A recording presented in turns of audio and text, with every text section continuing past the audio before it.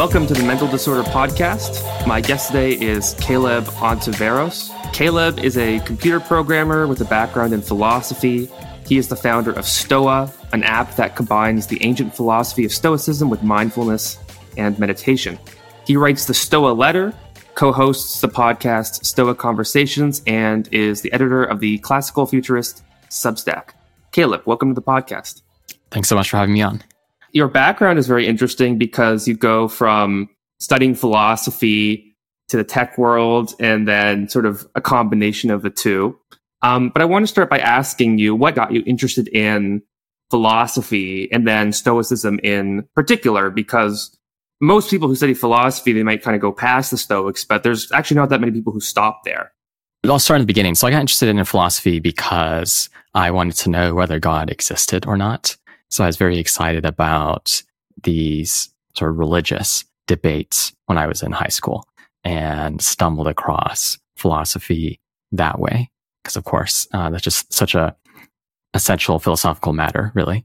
And I was interested in that question because whether or not God exists plays an important role in how one should live one's life. You know, I grew up as a Christian, and of course, Christianity is a philosophy of life in the sense that it tells you what the good life is and how to get it. And Stoicism is more or less the same in that sense. It's also a philosophy of life without being a religion. And as far as Stoicism goes, I studied philosophy in undergrad, went to graduate school for a bit. And it is interesting that you bring up the issue of, who's interested in Stoicism. There's a growing resurgence of academics who are interested in the Stoics, but throughout my, academic philosophical career, I did not read that much of the Stoics. When I was an undergrad, the ancient philosophy class had a single day essentially on Stoicism, and it didn't stick out to me then when I encountered it. It wasn't until later that I saw sort of like the value of Stoicism as a practical philosophy of life. So, and that came through actually reading Nassim Taleb and his book Anti-Fragile. He cites Seneca, a famous Roman philosopher, statesman, and playwright. And from there, I read a little bit of Seneca, read some of Marcus Aurelius, the Stoic Roman emperor, and it was clear to me that Stoicism was something that was of a lot of value. Well, for people who are unfamiliar with Stoicism, can you give sort of a brief outline of, who the Stoics were and what they believe? From my understanding of Stoicism, when most people talk about it like casually, they just think that's just be tough, right? Being Stoic just means like, don't talk about your problem, just kind of grin and bear it. And but obviously the tradition is, different than that. It's richer than that. So just can you give a brief sort of definition? Yeah. So Stoicism is a Greco-Roman philosophy. It is a philosophy of life. So it's an account of what a good life is and how to achieve it to the best of one's ability. And they were laser focused on sort of like the life of virtue, or another phrase they might use as living in accord with nature. And what that means is that for them, the virtue was necessary and sufficient for a good life. So long as you have a good character, you are living well. Good decisions and judgments are fundamentally what matters. That is what's up to us, and it's by controlling our judgments and making excellent decisions that we shape who we are. And then of course they offered techniques and practices for doing that. And in terms of who they were, there's a wide range of people, from the Stoic emperor, Marcus Aurelius, and to say Epictetus, a teacher of Stoicism who was initially a slave. His name literally means acquired. So those are some of the Roman Stoics, and of course Seneca, who I mentioned already. So the school emerged in Greece, got transported into Rome, and it has this real practical focus in addition to some of these, more theoretical ideas about what virtue is, a particular philosophy of mind, Stoic psychology. but ultimately it's geared on action. Hmm. And at the time, did these people consciously identify as being part of a group called the Stoics, or was that later placed upon them? Oh yeah. So the term Stoicism comes from the word stoa, which essentially just means port. It's where the Stoics would meet, and over time that term caught on. But by the time you get to the Roman Stoics, they would consciously identify as Stoics. There's really a competitive environment of philosophical schools in Greece to Rome, competing over students or competing over cultural influence. And so by you get to the point where you have a school that's established. There's a fellow named Zeno. He founds it. He's the head of the school. And then he has followers, Cleanthes, second head of the school, Chrysippus. And these people are, form a proper lineage. They're identified as Stoics. Where you look back on other philosophical schools, like say existentialism, carving out exactly who an existentialist is say less straightforward than looking at, who the Stoics were. Now, in terms of competition, right, in ancient Greece and Rome for sort of, philosophy students, the main groups are, you've got the Stoics, you've got the Epicureans. Who else are the sort of major players on the scene at that time? We'd have Aristotelians or Peripatetics followers of Aristotle. There's another school called the Cynics, which heavily influenced the Stoics, but they were a rival school, or really they're closer to a collection of philosophers than an established school. In addition to skeptics, different forms of skeptics.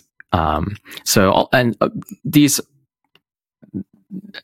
philosophical schools would differ to greater or larger degrees. So if you take the Epicureans, in a sense, the Epicureans would be the classical Stoic rivals, because they held that pleasure was the ultimate good. Whereas the Stoics held that pleasure is really something that's indifferent. It's preferable, but in and of itself, it's not fundamentally good. So that's a sort of thing that they might argue over.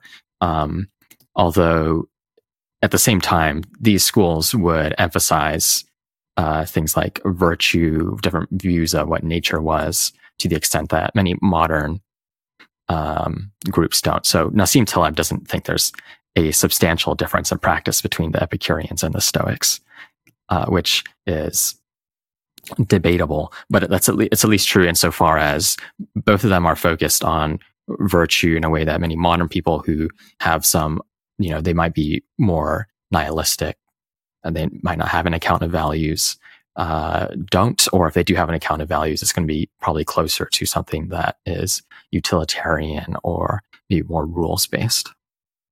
So you used the term earlier, life philosophy, which I think is an interesting term, right? Because there's always a question of what's between sort of philosophy and religion, right? And I think to some degree, maybe in the West, we're used to religion because of monotheism being this very kind of strong, all-encompassing belief system, whereas, more in the East, it's like, is Taoism a religion, or is it a life philosophy? Is Buddhism a religion or life philosophy? It's not necessarily one or the other. It's sort of like in the middle, right?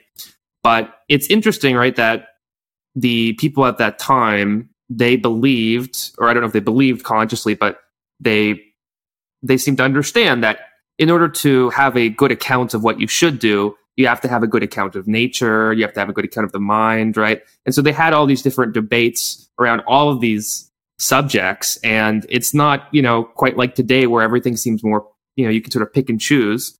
But there was sort of an acknowledgement that, like, your view of what the most important, good in life was should then affect your views on action and the mind, and all these things are sort of related. Is that sort of a fair reading of, how they would have viewed these disagreements?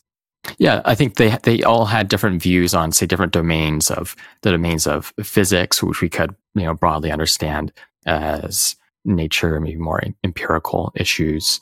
the domain of logic, and then of course ethics as well. And all of these schools would be coming up with comprehensive accounts of each of these.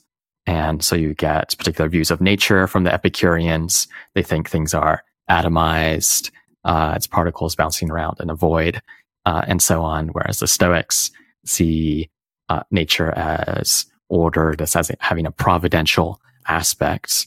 And those, at the very least, influence how they see the other fields of logic and ethics.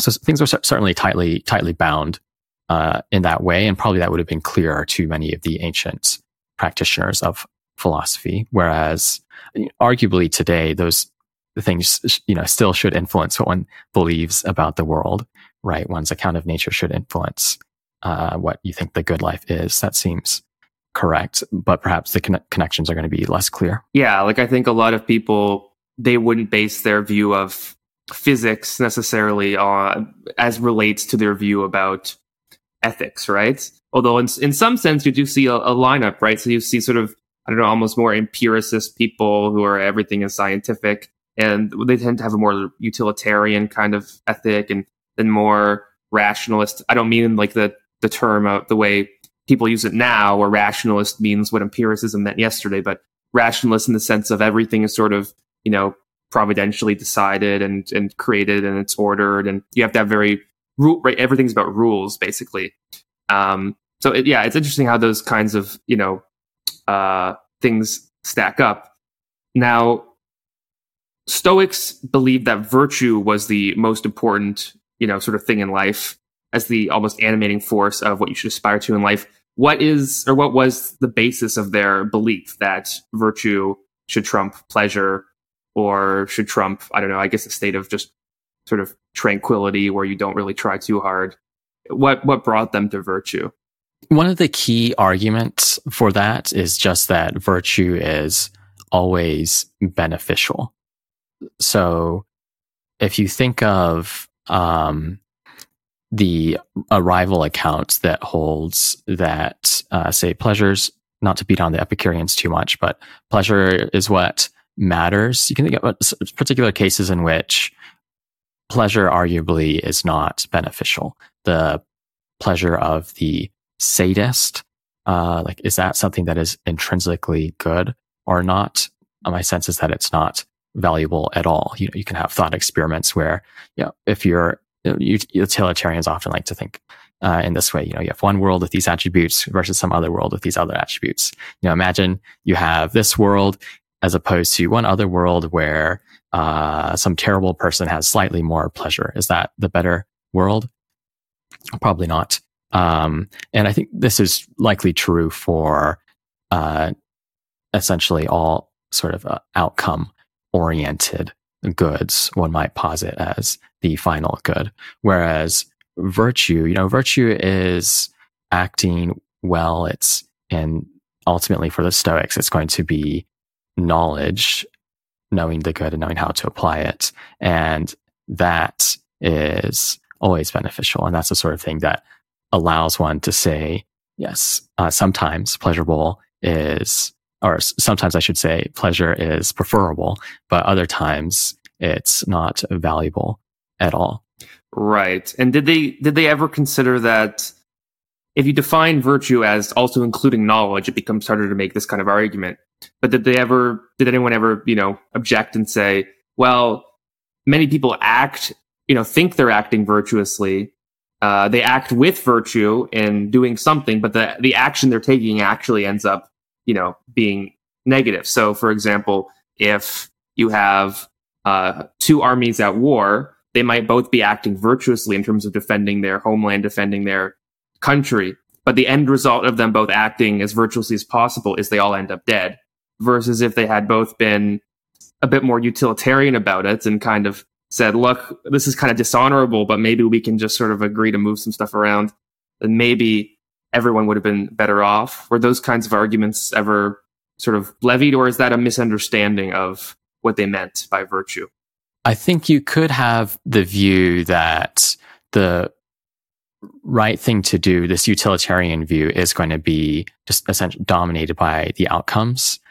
And say, I, out of no knowledge of my own, it just so happens that if I turn on this light in my room, that's going to result in some terrible disaster. Or if I do some apparently good thing, that's going to result in some other terrible disaster. These sorts of things, I think the Stoics would be fine with saying, if that's, given all that I knew, if I was behaving appropriately in my role, turning on my lights, a pretty normal thing to do. I didn't, wasn't negligent in, for whatever reason, knowing that should have caused a disaster. That sort of thing is fine, because if we have in ethics, it needs to be sort of action relevant. And I think sometimes these more utilitarian accounts are going to become divorced from action if you are expecting the right action to depend on, the sorts of facts that no one can possibly know. So there's one thing to say there, but there's another thing to say might be that, so if you take someone who, a famous Stoic from the past, a fellow named Cato the Younger, he was an opponent of Caesar and was famously principled. And that sort of comes into this issue of, if you're in politics, to what extent should you dirty your hands? To what extent should you make compromises with potential tyrants?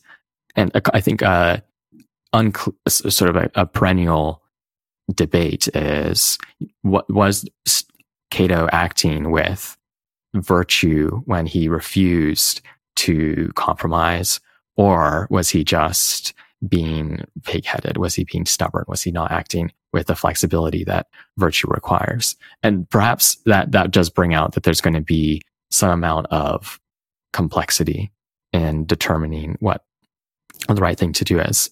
And there are some of these questions around, especially larger social questions, that there's going to be some amount of uncertainty over what the virtuous act is. But I don't know if that's just going to show that you can have two people sort of almost in like a prisoner's dilemma type style, where they do the virtuous thing and that results in the worst world. The political example is quite interesting, right? And if you can observe politics, and it seems sort of obvious which path most politicians take. Although every once in a while there is one politician who really sticks to their guns, and I wouldn't say often they're rewarded, but I feel like when they do succeed, everybody is more happy about that person succeeding. I also think of a case like, I know, Batman is actually a good example, right? So Batman has this rule where he doesn't kill anybody. So he lives in a city that's, overrun with criminals, many of whom have like extremely dangerous superpowers and technologies and things. And yet he refuses to kill. He will only place criminals in the prison or the asylum, which they almost always escape from. And many Batman comics and movies and things are about this, where people are saying, like, Batman, why don't you just kill this person? Instead of having to constantly rearrest them after they've killed other people. And he always says, no, like, I would never stoop to their level. And I guess people can have an honest, right, disagreement about which is the virtuous thing to do in those kinds of situations. And maybe we'll never have an answer, but it seems like an open question versus a lot of other situations, a lot of other cases we wouldn't really have a disagreement about. Yeah, I think that's right. Let's turn a bit to Stoicism and mental health. First of all, can you explain sort of the Stoic view of emotions and how emotions are integrated into their philosophy? Yeah. So I think one of the central things for the Stoics is that emotions are downstream of our judgments. And one way to think about that is you have the sort of pain that's involved in exercise. When you're exercising, that pain is generally going to be manageable. It's going to be experienced differently than it would be if, sort of you were walking around the grocery store and randomly felt the exact same pain And that's because of the judgments that are associated with the situation. And likewise, there are many cases we observe of people experiencing the same negative, adverse events. They respond differently. What's the best explanation for that? They have different interpretations of those events, perhaps because of their character, their past experiences, whatever it is.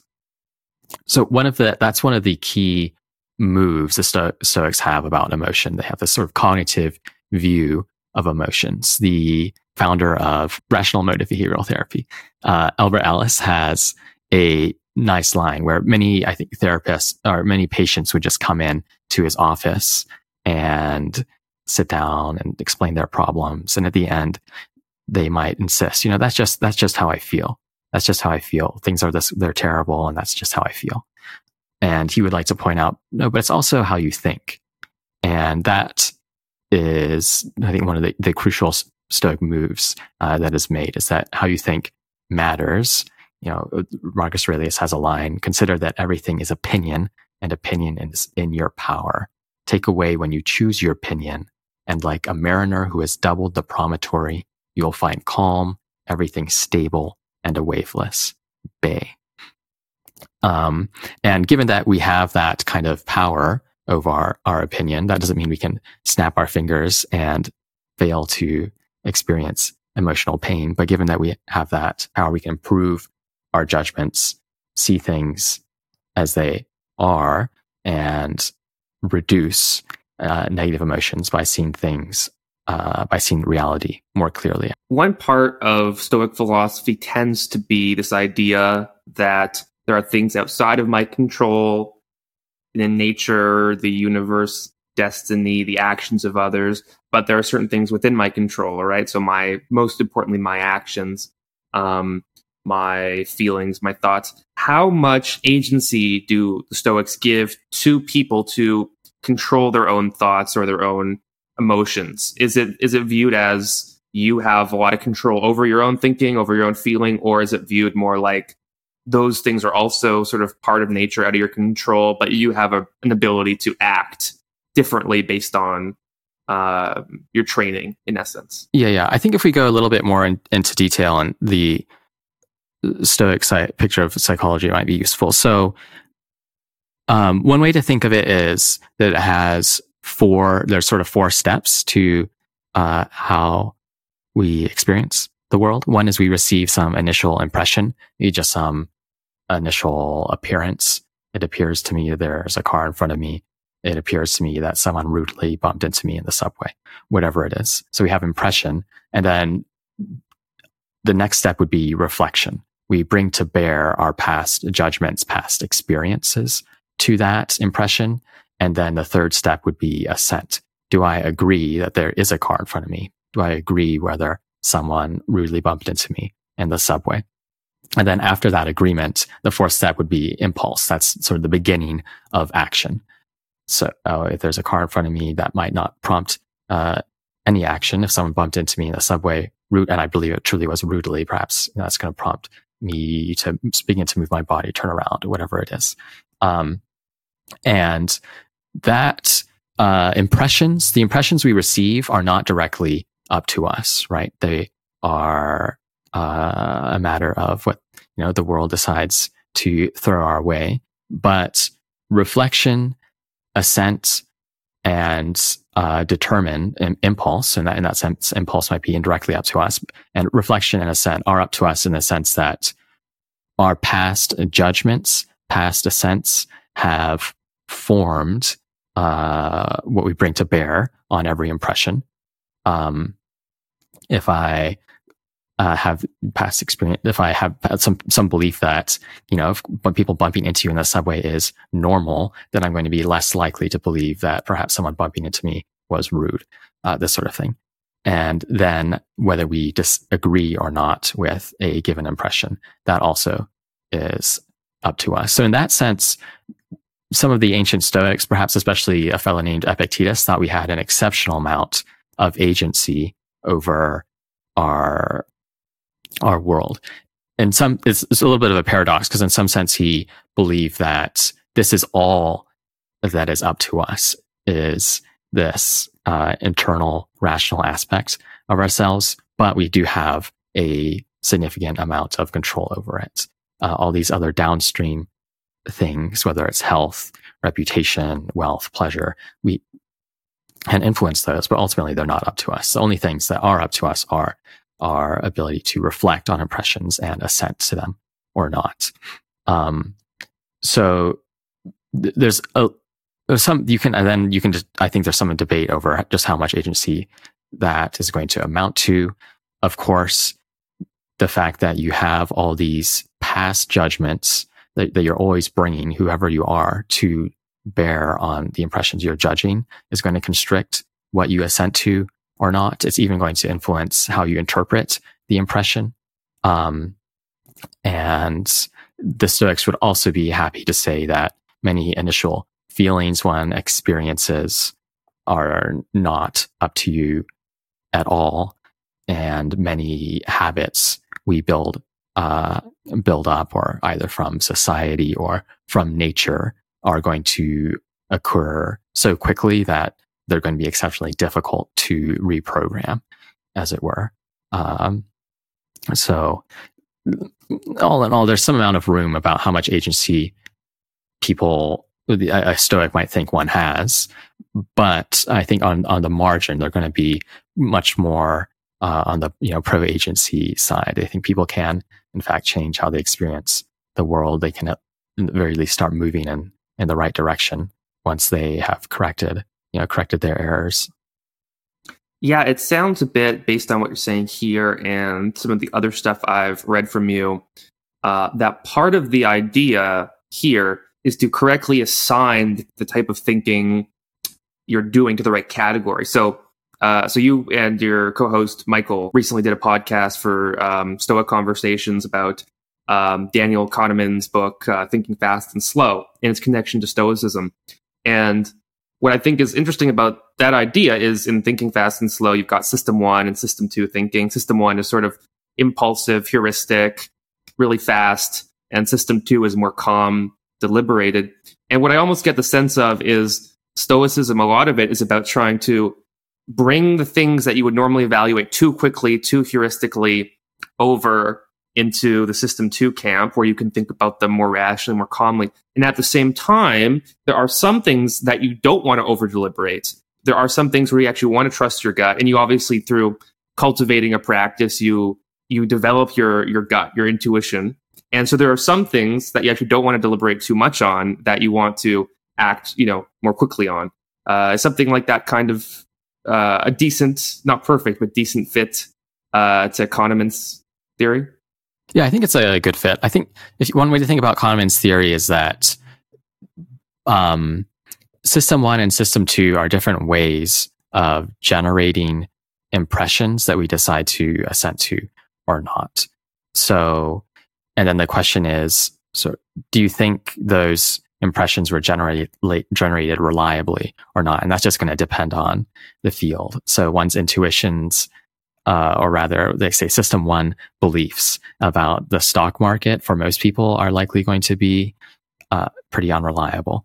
But perhaps if they're in a physical field where you get quick feedback, whether it's climbing, soccer, what have you, that is going to be the kind of case where you don't need to over deliberate. And indeed, I think many athletic coaches often advise people to don't self-interfere with your deliberative process. You don't need to over analyze, especially when you're in the thick of performing. Maybe when you stand outside yourself, think about what can be tweaked, then you can become as analytical as you like. But often much of our learning is not going to be done in System 2. So I think that was a fun episode. And there's certainly some amount of impact, or there's certainly some amount of connection. I think some might be tempted to say what Stoicism is telling you to do is generate more impressions from System 2.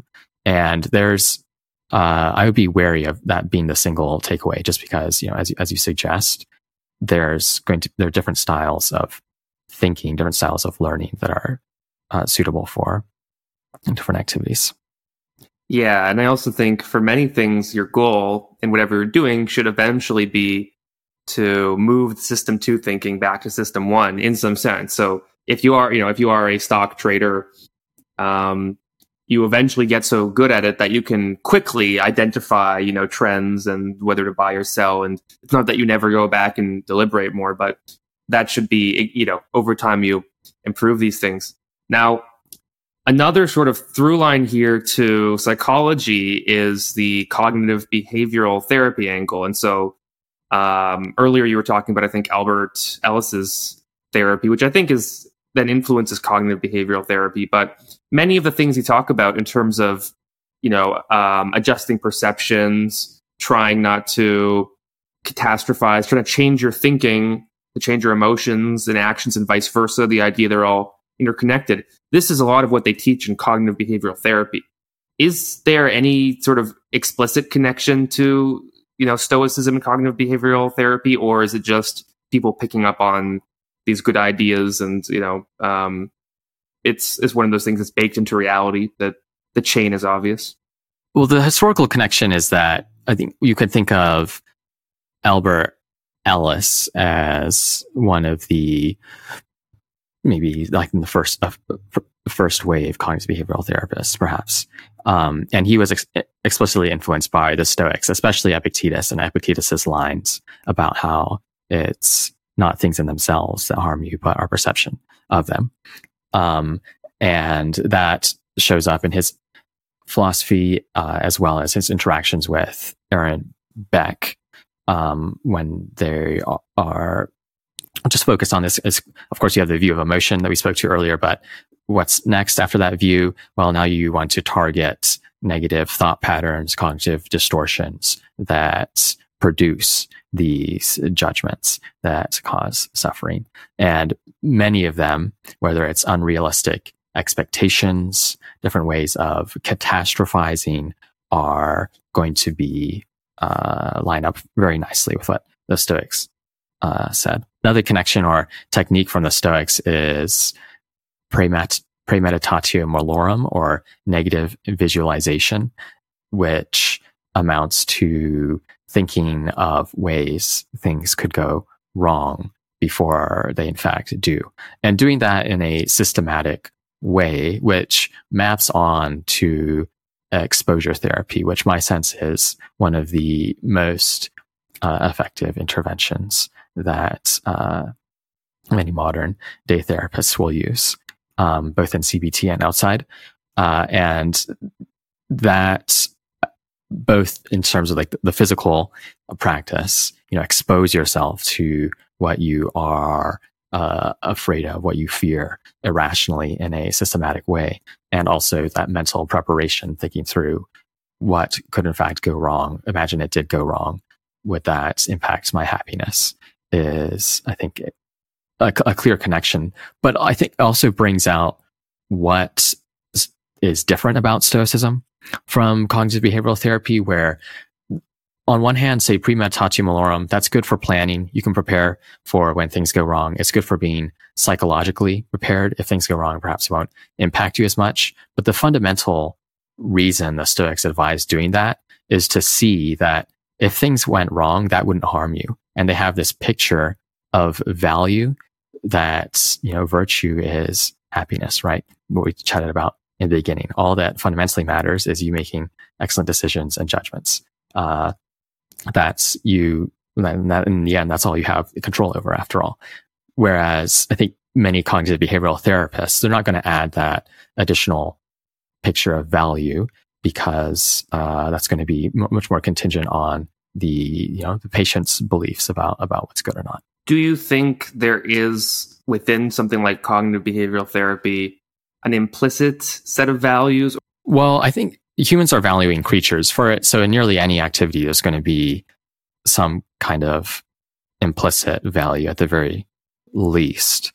And I think that there are values, and they're probably going to be pretty different across different therapists and patients, but they likely will map onto something like living in accordance with what the patient takes to be some of their fundamental projects, their fundamental values, of course, and then also maybe realizing some shared values we all have, like reducing the negative experiences that might be occurring due to whatever mental disorder or whatever reason the patient showed up to the therapist's couch in the first place. Yeah, my sense is that the implicit value, generally speaking, is more utilitarian, sort of hedonic kind of focus, not necessarily pleasure, but just trying to reduce suffering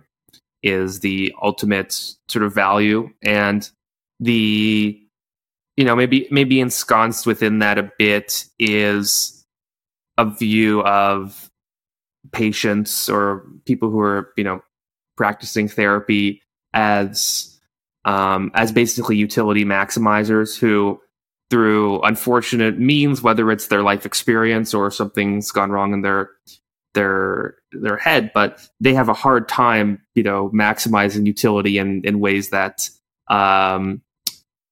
work or that make sense or that don't lead to other problems. So you might imagine somebody who's, sexually compulsive. So they're going out having sex with people that's bringing them joy or pleasure, but then they feel bad about that or it causes other problems. And so the balance isn't quite right. I think if you had a sex addict who walked into a therapist and said, I've been having sex with lots of people, but I feel fine. I feel great. There's nothing wrong with me. I don't think the therapist would say, well, that's not virtuous, right? You're not living the type of life you should be living. They would just say like, okay, you're fine, right? And that, I guess, reflects part of the difference in implicit philosophy, which is, I guess, the fact that it is actually a medical, in some sense, thing, right? It's supposed to be psychiatric, medical. You're trying to heal people versus the Stoic thing. It's not about healing you. It's about a broader philosophy of life. And yeah, so maybe that kind of is going on and explains some of the difference. Yeah, that's interesting. I wouldn't think of the most of these relationships as utilitarian because there are other values that are, I think, at least implicitly shared that are going to trump maximizing utility, say like patient autonomy in particular, or client autonomy, where it's probably true that in some cases, the therapist is going to maybe push the patient in particular ways, but they're not going to do anything that would infringe on, or I shouldn't be so strong. Sometimes people do, in fact, infringe on their patient's autonomy, but typically they will not push anything that sacrifices these norms around patient autonomy, or say even perhaps other norms around confidentiality, even if one could expect them to promote in expected utility terms better life. That's a good point. Maybe it's some combination in terms of values and things, and maybe the medical.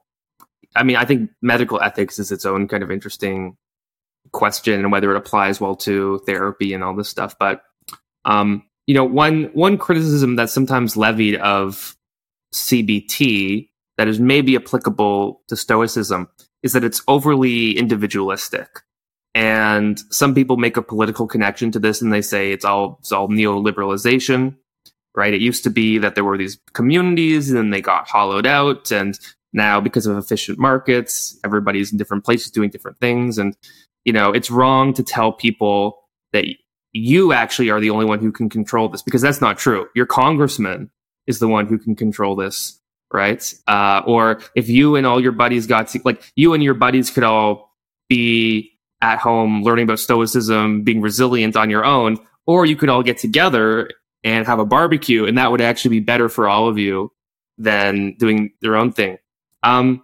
What do you make of that kind of argument about, I guess it's an argument really about self-help and self-improvement, but do you think that, Stoicism is individualistic, or does it branch off into taking higher forms of action in a way, actually, that something like CBT might not?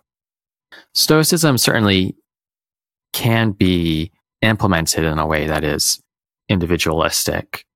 And you can certainly find lines from the ancient Stoics, or indeed modern Stoics, that would support that, focusing on building resilience, meaning, not carrying what is up to you. And that might include political matters. And then, is that right? Is that wrong? It's going to depend on the situation, I think. That being said, there are many resources in Stoicism to connect to much a life outside of the patient. Stoics think virtue is important. Part of being virtuous is playing your roles well, and they have a whole theory of role ethics about what that looks like. That involves recognizing the relationships you're in, both of those that you have explicitly chosen, say as a employee, but also those you are thrown into, whether that is your family or your city. And living well is going to involve not being individualistic at all. Now, is that going to satisfy the person who has this kind of objection? Maybe not, but just because I think often many Stoics still might be working at a smaller level. But there is one other thing I wanted to say here, which is that I think if the most insightful thing from this objection is that becoming more resilient isn't always the most important thing. And that I think should be obvious. And there is a certain kind of self-help venture that can look quite close to a form of narcissism. I think one of Nassim Taleb's quotes is, meditation is a good way to be narcissistic without harming anyone, or something like that. I don't agree with that, but there certainly is, the line, there should be moderation in everything. And there is a form of self-help that is not moderate and that is isolating and far too individualistic. Yeah, well, one thing that struck me when I was doing research for this podcast is I never go on Reddit, but I went on r/Stoicism because I was just curious what people were posting. And a lot of it was people with real issues like addiction, mental health issues. And I was expecting, philosophy discussions, but a lot of these were real people who are posting in these forums, and they're basically asking for help. And they're saying I have an addiction problem. I have depression. I haven't spoken to anyone in a year, and I'm afraid to go outside. How do I get back into the social world? And people were very supportive overall, but also honest, I think, in a way you wouldn't necessarily find in other mental health communities, which I actually thought was really cool. But it does seem that people are turning to Stoicism for not just life advice generally, but also sort of for mental health reasons. And, I wanted to ask you, because you have the Stoa, or you've created the Stoa app, which I've used a couple of times. For listeners who are curious, I recommend checking it out, because every day there's a quote, there's some theory, there's a practice, a commitment, an action. It's a really interesting thing. I normally don't like meditation apps at all, but and I actually skip most of the meditation parts. But just in terms of the idea of a daily kind of practice one could do with, centered around a philosophy, that's very practical. I liked it a lot. And so my question is, why do you think right now people are turning to Stoicism for guidance about mental health issues? Because again, from the public's perception, being Stoic is almost a total reversal of that. It's not talking about your problems, not talking about your feelings. So, what's the connection? What are people missing in terms of what's happened in the last couple of years? Yeah. I think the interest in Stoicism has certainly grown. And I think there are a wide range of reasons for this, but I think some of the central ones are that there's sort of a sister movement around mindfulness, different Western forms of Buddhism, that I think some people recognize as valuable, but it doesn't exactly speak to them. Maybe it's not as Western or rational as they would like. Whereas Stoicism does have much more of a focus on rational thought, thinking through your problems, how you respond to them, identifying cognitive distortions, and so on. And that is something that many people enjoy doing. And indeed, when I stumbled across different meditation apps, the reason I created Stoa initially was just because I want something like this, but it should be Stoic, not focused on this sort of watered down version of Western Buddhism. That might, I think, is one reason. But another reason is that Stoicism shares so much of what is people have found useful in cognitive behavioral therapy, but it has these additional aspects that provide answers for what a meaningful life is, that provide an identity. I am a Stoic, that many people are missing as the secularization increases, as many of these, I think, common narratives might be breaking down. So those two aspects are some of the central ones that I would point to in terms of asking why Stoicism has risen over the past few decades. I mean, there's been more interest in mental health overall for everyone. I think a lot of guys feel like the options out there aren't always for them and are maybe too focused on emotions and sort of not focused enough on action. Do you think there's anything there? I don't know about the gender balance of your app or something like that, but whenever I've met somebody in person and they've said I'm a Stoic, it's always a guy, and it's usually an engineer. Yeah, I think there's certainly something to that.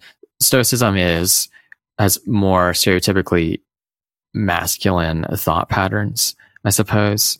It was founded entirely by men. And I think that many Stoic groups or apps are going to have a gender skew that varies anywhere from 60% to 90% men. There are, I would say that there are some women, of course, who don't find the typical,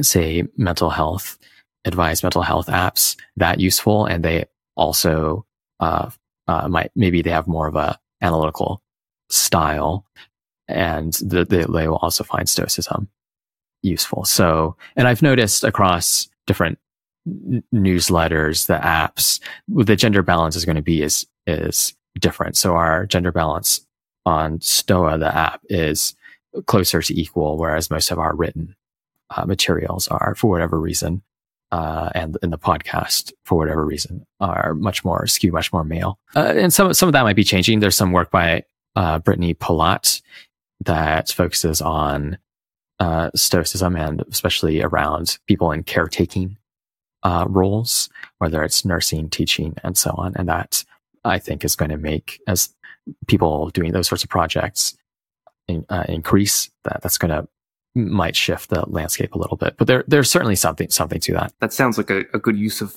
Stoicism for those occupations. Well, it brings me to something that I think is a big question in mental health, not publicly, but maybe privately, which is, to what degree is just talking about stuff actually useful? And to what degree is just expressing emotions actually useful? There are some studies that show that, like, if you never express your emotions, that's not good. In fact, there was one of Stoicism, sort of naive Stoicism, as they called it, that showed that the people who were the least likely to talk about their feelings, or they didn't do as well as other people. At the same time, it's also true that if you tell people just don't think about your feelings, they tend to feel happier. And there is correlational evidence that shows that the people who think about their emotions less and express it less are happier. And you can sort of put that either way. But I think fundamentally, one thing we have to think about in terms of mental health and society at large is whether we want to continue to be a society that really emphasizes emotion, or one that tries to sort of restrain it a bit more. And the reason I say that is because I genuinely want people to feel better.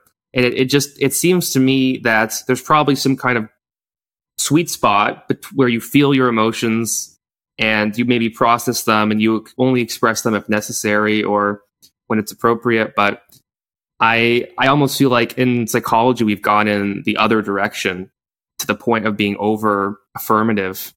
So I don't know, maybe Stoicism has, something closer to the sweet spot on that issue as well. Right. I think some people hear Stoicism and they'll interpret it as, oh, you should just have the stiff upper lip, never complain, these sorts of things, which is not ultimately what Stoicism is about. Indeed, it's not even about reducing negative emotions. Fundamentally, it's about, being a good person, to the best of your ability. That being said, of course, I think that certainly over the past decade, many people have gone great lengths to distinguish Stoicism with a capital S, like this is the life philosophy versus being Stoic, where you might describe someone who has the stiff upper lip. I've gone to great lengths distinguishing these two. And there is plausibly something of value in cultures that practice this lowercase Stoicism, and Stoics, now the capital S, are going to be a little bit closer to that on average, perhaps, than many educated people who might be more, or than many people who might ingest more of these expressive modes of being. But really, I could see Stoicism being flexible about what the culture ends up being, whether we end up favoring more expression, and then just ensuring that we cultivate positive emotions, that the expressions of emotions represent, that Stoics think emotions are judgments, so they need to be true, they need to be grounded in reality in some sense. As long as we can be expressive, and if we have processes for ensuring that the judgments are good ones, that could be just as good as perhaps more restrictive cultures. Yeah, I did a podcast. It hasn't come out yet, but with Kevin McAfee, who's a sociologist, and he's written a bit about suicide and secularization. And I was surprised when I talked to him, because I was kind of approaching him with this idea of maybe we should, have more of a stiff upper lip and not talk so much about these issues, especially if there's, a chance that they could impact other people's, maybe people will be more likely to, commit suicide or something like that. He said, no, we should have people be as open and honest as possible, as often as possible. We just need it to be the case that when they do that, they actually have mental health care people who are better than the ones we have now. So, right, like it's okay to be fully expressive if you have an action to back that up. And part of the problem is if you have a healthcare system or society where you tell everybody to be really expressive, and then you don't actually have the resources or the knowledge, the wisdom to then take that negative expression and turn it positive, then you've just sort of made everybody more miserable, but you haven't provided them with a solution. Yeah, that's a great point.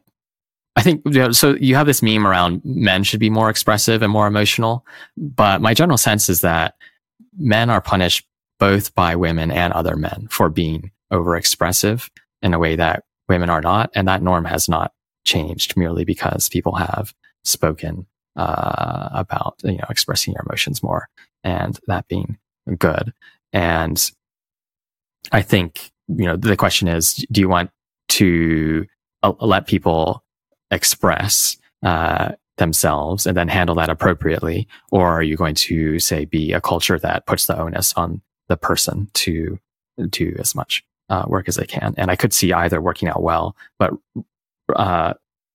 right now, merely doing one, or having people isolate without asking for help when they truly need it, or having them express themselves and not get the help, or worse, is certainly not ideal. Yeah, and maybe part of this as well is a change, and some would say this is feminization. I think that's part of it. I also think part of it is just subjectivization. Like over time, we care much more about subjectivity and people's feelings. And I'm sure feminization is part of that story. I don't even think it's the whole story, but I think it's part of that story. But even psychology 100 years ago, right, was, I think, much closer to Stoicism. Philip Rieff, who was a scholar, and he wrote a lot on Freud. He wrote a book called Freud, Mind of the Moralist, and he described Freud as a Stoic moralist.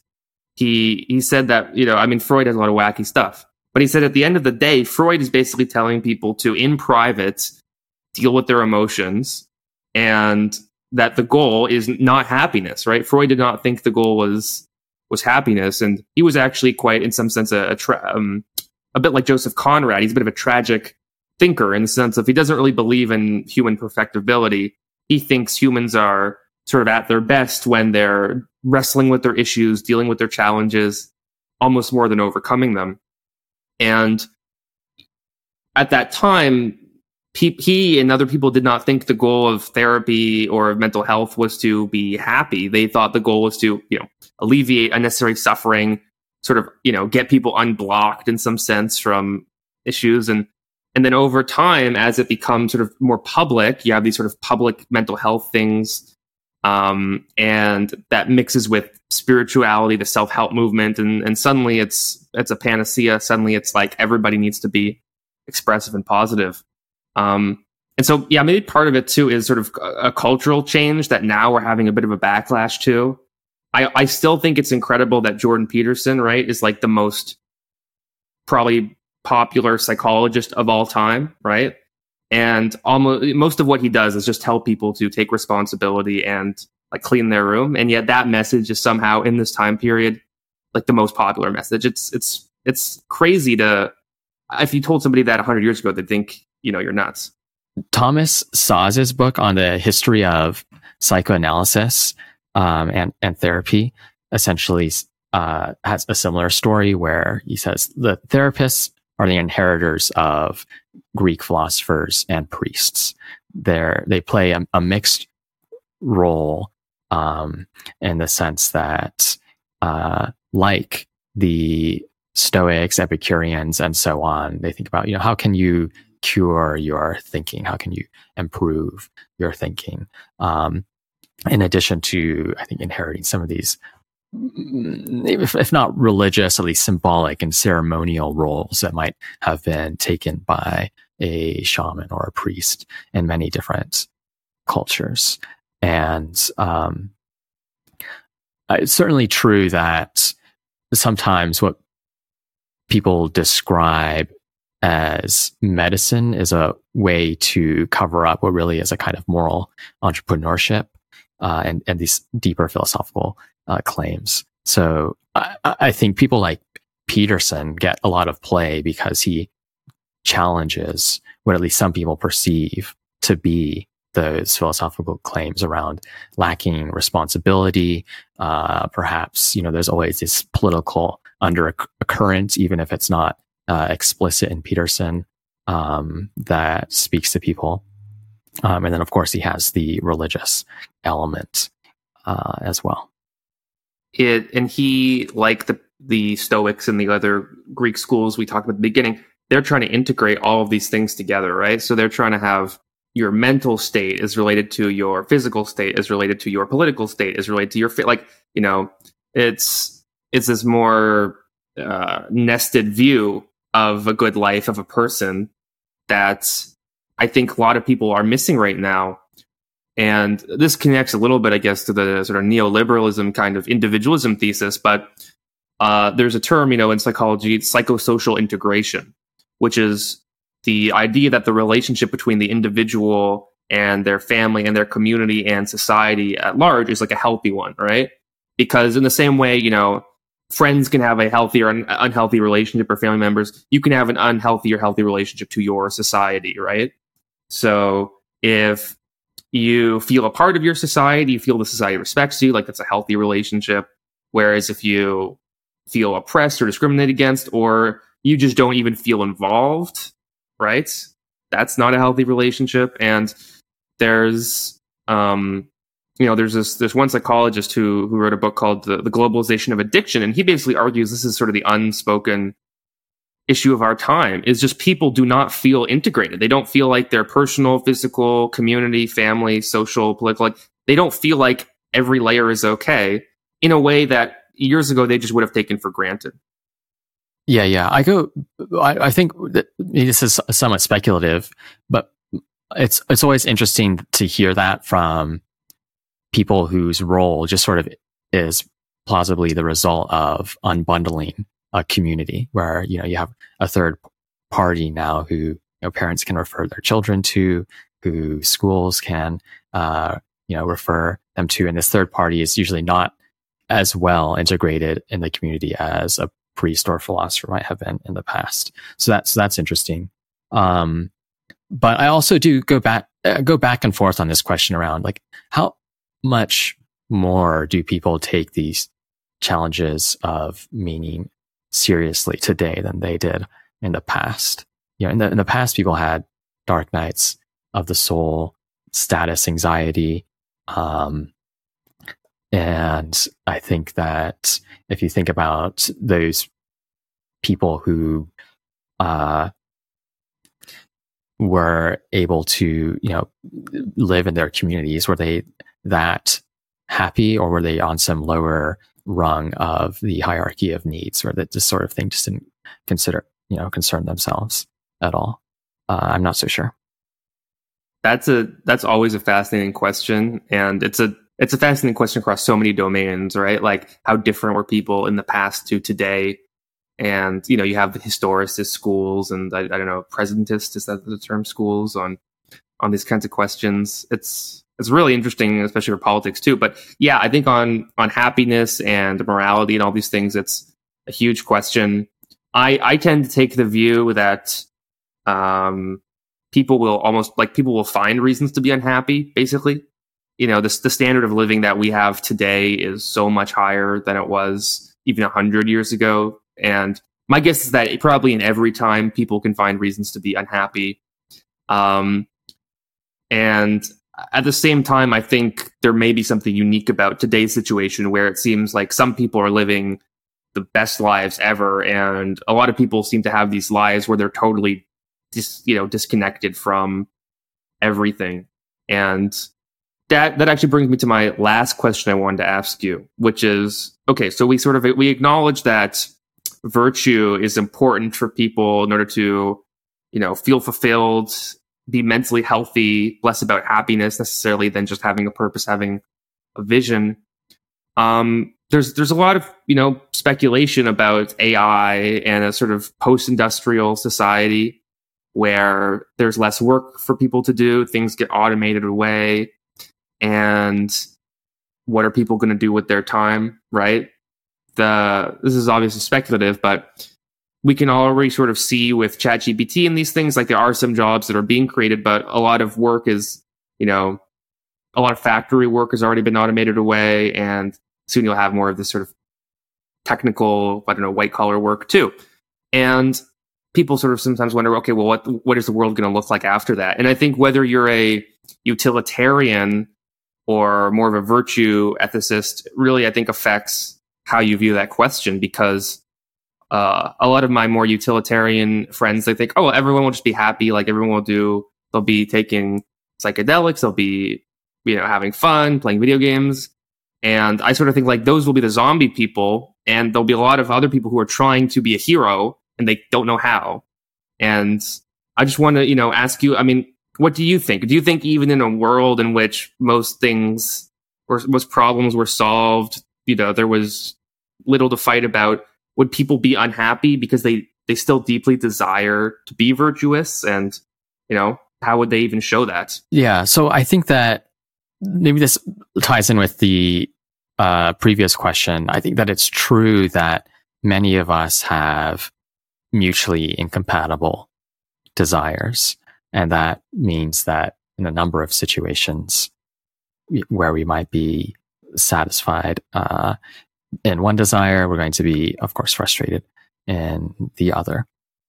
And this might be another case of this where, yes, so there will be, if we enter some sort of abundant society of leisure, there will be a class of people who are able to have some, maybe completely euphoric, blissed out experiences and be happy with that, whether or not that is good for them.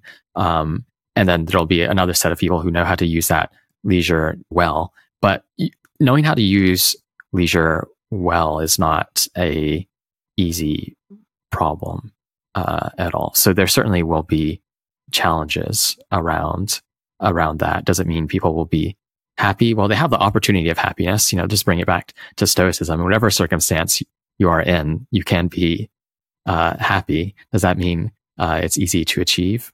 No, it's probably one of the hardest things in life to achieve. To be, build up that character of virtuous. Build up that character of virtue is always a matter of constant evolution. So that's maybe not that precise of an answer to the question, but are people going to be unhappy? No, they'll have the opportunity for happiness just as they do in every other age. I mean, I think if you look at the current upper class, right, who has the ability to, most of them could just retire if they wanted to and live a life of luxury, and yet they seek out the most difficult challenges that they can. They work more than anybody else. And that's obviously very different than in the past, where in the past, the poorest people will be working the most and the rich people will be working the least. And now it's like reversed. And it just, I know I'm not a technology guy. I don't really know what the timeline is going to be like. A lot of my AI friends seem to think things are going to change very rapidly, very quickly in the near future. And I can almost imagine a world in which people are just, they're still thirsty for virtue. And I don't know, perhaps we come up with sort of other ways of establishing that. I don't know, new kinds of games, immersive reality things, maybe new status competitions, I guess is what I imagine. But I'm not convinced that people will be happy. Even I think just because I think no matter how contented they are, they're still going to be missing that feeling of wanting to do better, wanting to be the hero. Although, I mean, to be fair, I guess it's different for different people, right? Yeah, it's different for different people. I mean, if I imagine that world sounds amazing. I can read as much as I want. I can, have interesting conversations with people. I don't need to, bother myself with all these, mundane physical tasks, boring logistics. That sounds fantastic. But what if the intellectual work was also automated? So what if no matter how much you read, you would never be as smart as like the Siri on your phone, and people, it almost became inconsequential how much you knew because people wouldn't ask you about it. They would ask the Siri, right? What about that kind of automation? Yeah, I think that doesn't bother me as much. I mean, to some extent, we're already in that world. So that may not bother me so much, but I think perhaps other people, their ways of learning or challenging themselves might be less oriented around sort of individual activity of learning, but are going to be more around gaining status, reputation, dominating others, or not. And are those people going to be happy? Well, are they happy? Maybe they'll be about as happy as they are now. I'm not sure. All right. Well, Caleb, if people want to find you or the Stoa app, where should they go? Yeah, you can find me. I have a Substack, Caleb M. Ontiveros. You should be able to find that through Google. If you want to try the Stoa app, learn more about Stoicism, we have hundreds of hours of lessons and meditations there. Just search Stoa, STOA, in the Play Store or App Store. Awesome. All right. Well, Caleb, it's been great talking to you. Thank you so much for coming on the podcast. Cool. Thanks so much.